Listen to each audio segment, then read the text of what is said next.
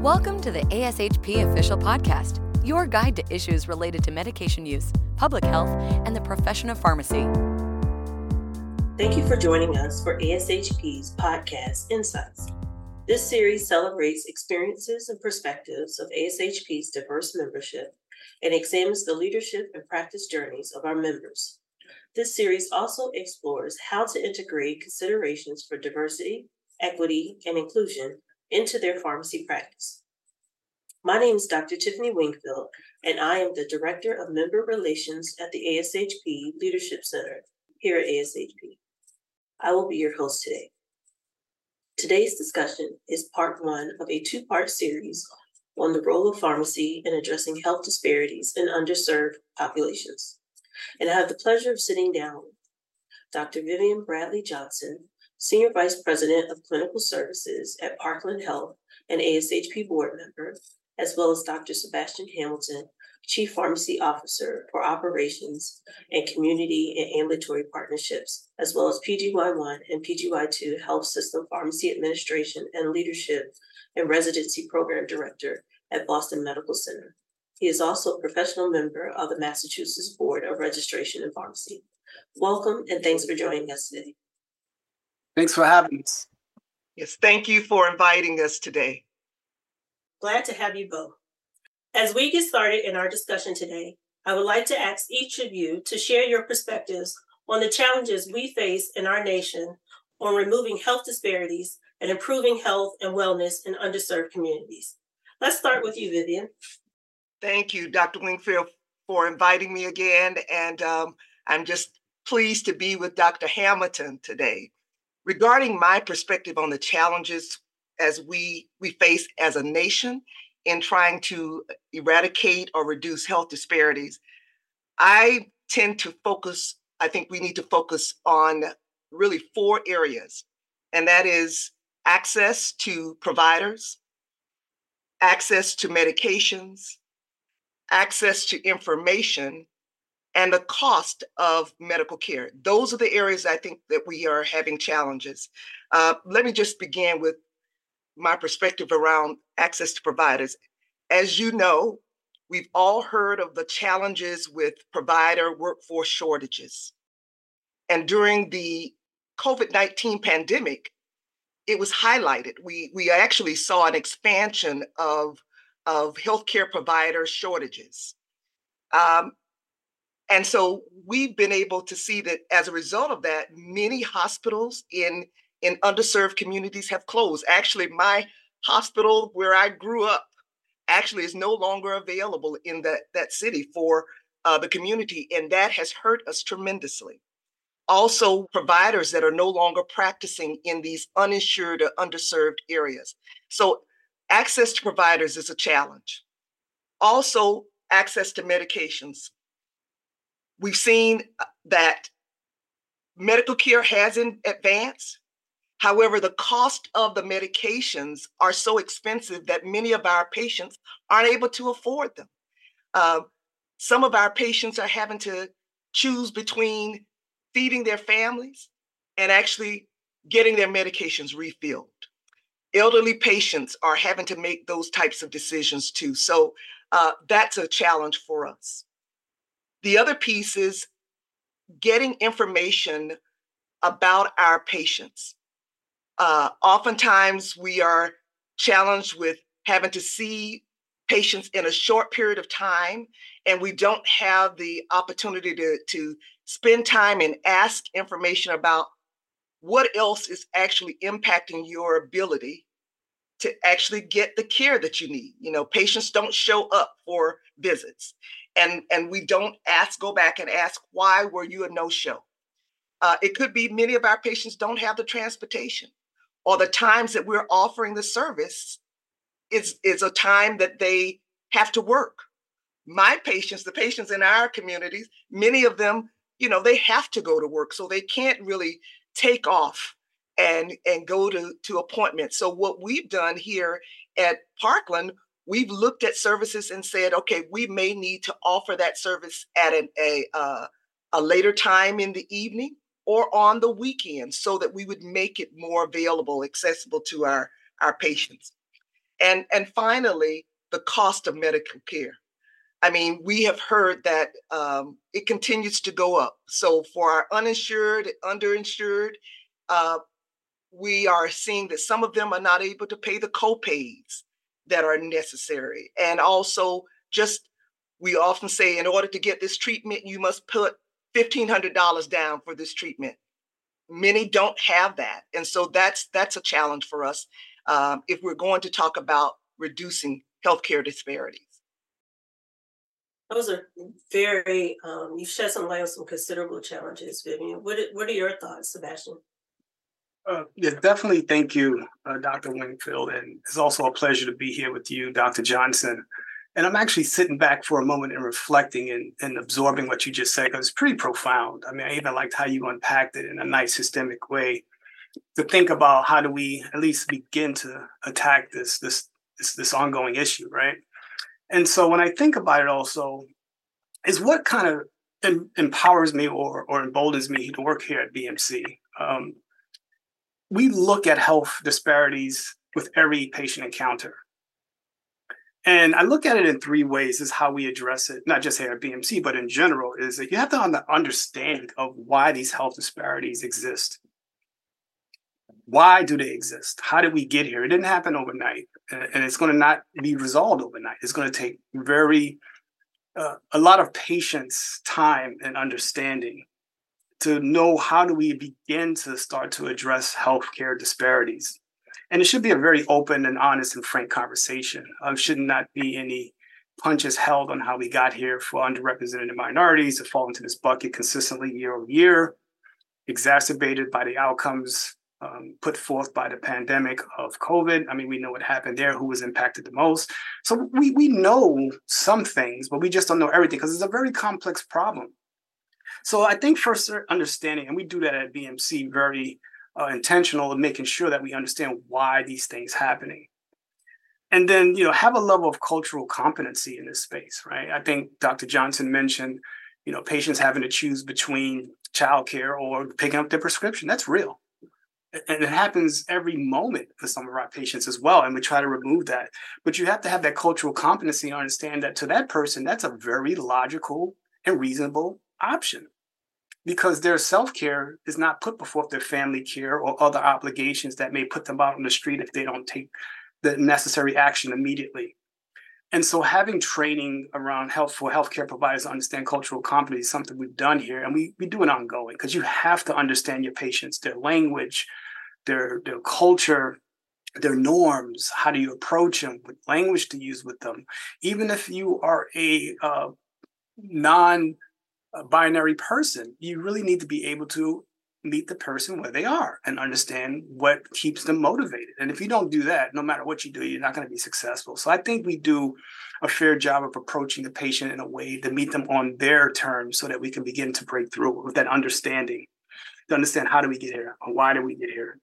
And then have some level, the second thing is having a level of intentionality about what you want to do. You cannot be shy in this space. You have to be intentional and unapologetically intentional about, this is what I want to do. I want to take a cohort of African-American patients with an A1C above 10, and I want to get them down to a 6. And here are the 5 interventions I want to do that. And you need to not really say, well, how come you aren't looking at other patient populations? You say, well, we will get to those, but this is the high-risk patient population right now. This is what we want to focus on.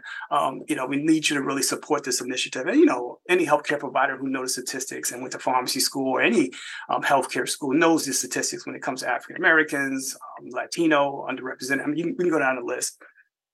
And so what are we trying to look for, and how do we measure success? You have to understand, what are you trying to drive? Because you're not going to solve everything. You got to get to the social determinants of health, which I mentioned is very complex, multifaceted issue of removing health disparities. And so understanding that is going to be key to a successful outcome, because you need to know what does success look like for that cohort of patients. And then finally, I would say education. If something is successful or not, you still can learn something from that work that you've done to make sure that the outcomes at least are trying to drive to an intended goal. Make sure that you talk to the patient and provide them information back. You talk to the healthcare providers and you provide them information back as well on what are areas for improvement, What should we do more of, and what should we do less of? And again, you cannot take on everything. You have to be very tactical and strategic about focusing on one or two initiatives that you know you can get to an outcome in a relatively quick amount of time, and then just stay with it. And obviously be prepared to make some changes as you go along the process, but you got to be very intentional and focused on one or two initiatives to even begin to start to remove health disparity. I think you both provided some invaluable nuggets, especially thinking back to 4 challenges that you outlined, Vivian: that access to providers, medication, and information, and then the cost of medical care, and then Sebastian, you looking at the cultural competence and education and intentionality. Those are key. You have to be very intentional, and I think cultural competence is something that is often overlooked or underestimated that impacts so many other things. So thank you both for those perspectives. Dr. Johnson, I wanted to move on and ask you a question. I know from your past work you shared at different national conferences that Parkland Health provides extensive programs to underserved communities and that pharmacy plays a significant role. Can you share what your strategies have been to be successful and maybe provide a little focus on the efforts in areas of diabetes and hypertension? Yes, yes. First, what I'd like to do is just for those who may not know about Parkland Health, let me just share a little bit about the where I work. Parkland Health is a level 1 trauma facility, and we actually serve as the safety net hospital or healthcare system for those that are in the Dallas, Texas areas or the county. We're licensed as an 882-bed hospital. We have 16 community-based primary care clinics. We have 5 school-based clinics. We also have mobile vans that actually go out and do immunizations, as well as we have our mobile mammography. We have hospital at home services, and we actually go out and provide care to the homeless. So, I mean, we are definitely out and about, and with all of those services, we have pharmacy that is supporting and assisting to provide as a care provider. One of the things that we are, because of our population, we are fortunate to be able to be served as or be recognized as a 340B approved institution. So we have several 340B approved clinics, which allows Parkland to be able to purchase or procure drugs, outpatient drugs, at a discount for our patients. And the savings that we get from the discount, we actually put back into the organization to provide services for our patients in the community. For example, we have implemented an outpatient parenteral therapy program where pharmacists are in the clinics, and we have patients, instead of staying in the hospital to receive their antibiotic therapy, we're able to actually send them home and they come back in. The 340B savings has helped us to be able to offer that program, and we've been able to eliminate or reduce the number of hospital days. In addition, we have pharmacists who do penicillin allergy testing. And as a result of the 340B savings, that has helped us also to reduce the number of medications that a patient may be tried on if they're admitted to the hospital. The one thing that I think is unique is that we have clinical pharmacy specialists who are also working very closely with our medical staff, and they serve as really extenders. They have collaborative practice agreements whereby that they can see patients in the clinics also. So many of our pharmacists, we have 18 clinical specialists that are seeing patients, and they're seeing patients to help manage their diabetes, to help manage their hypertension. We actually collect data on a regular basis where we're able to provide on an annual basis the success and the outcomes from those pharmacists practicing in the clinics. And we've been able to show that a pharmacist has been able to really reduce the A1C of our patients in a very, let's say, shorter time frame than many of our other professionals. As Dr. Hamilton talked about, we've had patients who come in, start with a A1C of 10%, and we're able to get them down to 6.7 or under 6 just after 6 visits. So we have been able to show that it is of value to have pharmacists on the team, and we've been able to, I would say, increase access to patients because we don't have a lot of providers that are able to see all the patients and stay with them to manage their therapy. Our pharmacists are able to assist in that role.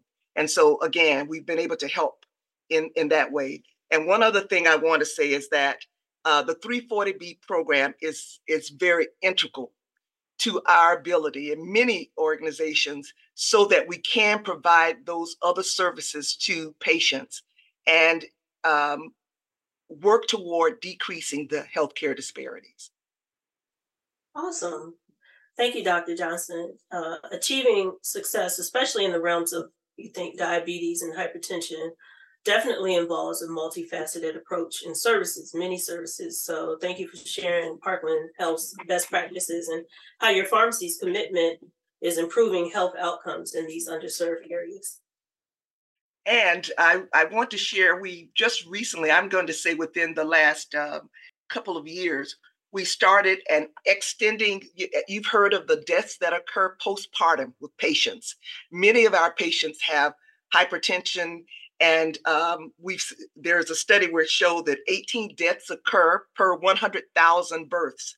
And so at Parkland in Dallas, we have implemented a program that's called EM-CAP, where we're working on reducing the mortality rate for those at-risk patients that are new mothers. So we have a pharmacist that actually is a part of that team that serves as, helps with educating, calling the patients to see how they're doing on their therapy. So they are also involved with helping to manage hypertension in those patients as well. So I just wanted to share that additional service. Excellent. Excellent. If I could ask my next question to Sebastian, I know you are invested in developing a strong workforce in pharmacy that understands the needs and is equipped to lead and provide the necessary clinical care for these underserved communities. Can you share with us your vision for pharmacy teams and your strategies in being an advocate and mentor to your team and peers? Yeah, absolutely, Dr. Wingfield. Thanks for the question. Again, I was reflecting on Dr. Johnson's answer, especially when she gave a profile of the organization that she works for, the health system. Because, it's similar here. I mean, we're Boston Medical Center, level 1 trauma center, New England's largest safety net hospital. Definitely 60% of our patients speak a second language other than English. About, I think, anywhere from 50 to 60% also is below the federal poverty guidelines. We're a 340B institution. Pharmacy brings great value to the organization because, as you know, being a safety net hospital with a state or federal government as your primary payers, your margins are very thin. So through the 340B program, we can make fiscally viable, which we're very happy of. And then we have upwards of 14 community health centers embedded in the community as well to meet patients where they are so they can get connected to our services. And we even have pharmacies in those because, again, the level of care we provide is a little bit more intentional and out there in support of wraparound services, we like to call it, than just typically just having a patient own pretty much their own prescription care, because our patients are a challenge for so many reasons. And we step up and make sure that we close some of those gaps. So it was just good to hear, obviously, Dr. Johnson's organization is pretty much facing the same challenges and pressures that we are as well. But when I think about, my quote unquote vision, it kind of it's multifaceted as well, where I think of who our patients are. It's kind of where it starts, right? You have to vision yourself about who are your patients and understanding who they are. And it goes back to kind of my earlier comment around cultural competency. I myself have taught not only pharmacy, but many providers across the organization on what cultural competency is. me and a colleague, we actually presented this information and shared some very good examples of what cultural competency is and what it is not, and why it's important, and why the outcomes are better when a patient feels more appreciated for who they are versus trying to model after what the organization wants. And so having an organization that really embodies that kind of philosophy, we've seen the results of that. So again, I reference back to the community health center. So when COVID hit, you can imagine our community was the ones who really absorbed a lot of the misinformation and didn't get vaccinated. One of the things I am proud of is that because we were in the communities long before pandemic, long before any of this happened, we had community credibility of supporting our patients. They trusted us. And so when we said get vaccinated, they didn't say yes right away, of course not, but they did think about it. And we were intentional about putting leaders and physicians and pharmacists and any healthcare provider of color in front of the groups so they can take our word for it versus just another individual. Again, I always say it doesn't have to necessarily mean we look and sound like them, but it helps. It helps because I understand the whole reason behind Tuskegee. In fact, when someone mentioned that as one of the reasons why they didn't want to get vaccinated, I said, well, did you actually know this? You know, a lot of people get it confused with the Tuskegee Airmen, but did you know it's a gun? And when I broke it down, I kind of co-signed what they were saying and actually educated them more on why they should not. But that built credibility with them to realize, okay, let me listen. He understands what I'm coming from. Let me now listen to what he's saying. So the vision is really being available for the community at any given time, not just during the pandemic. What is your need? Is it housing? Is it jobs? Is it pretty much financial mobility? Those are the things that are key in our community. And so Boston Medical Center, in the addition of pharmacy, we try to make sure we embody that and provide that vision for our pharmacy teams and make sure you meet patients where they are, that you get through the barriers. One of our credos here is move mountains, and our pharmacy team literally do it every day. You cannot work in a level 1 trauma center sitting in a hospital with homeless patients, substance use disorder patients, and not move mountains and have a vision of everyone who is deserving of care will get it here, no matter of race, creed, sexual orientation, socioeconomic. It doesn't matter.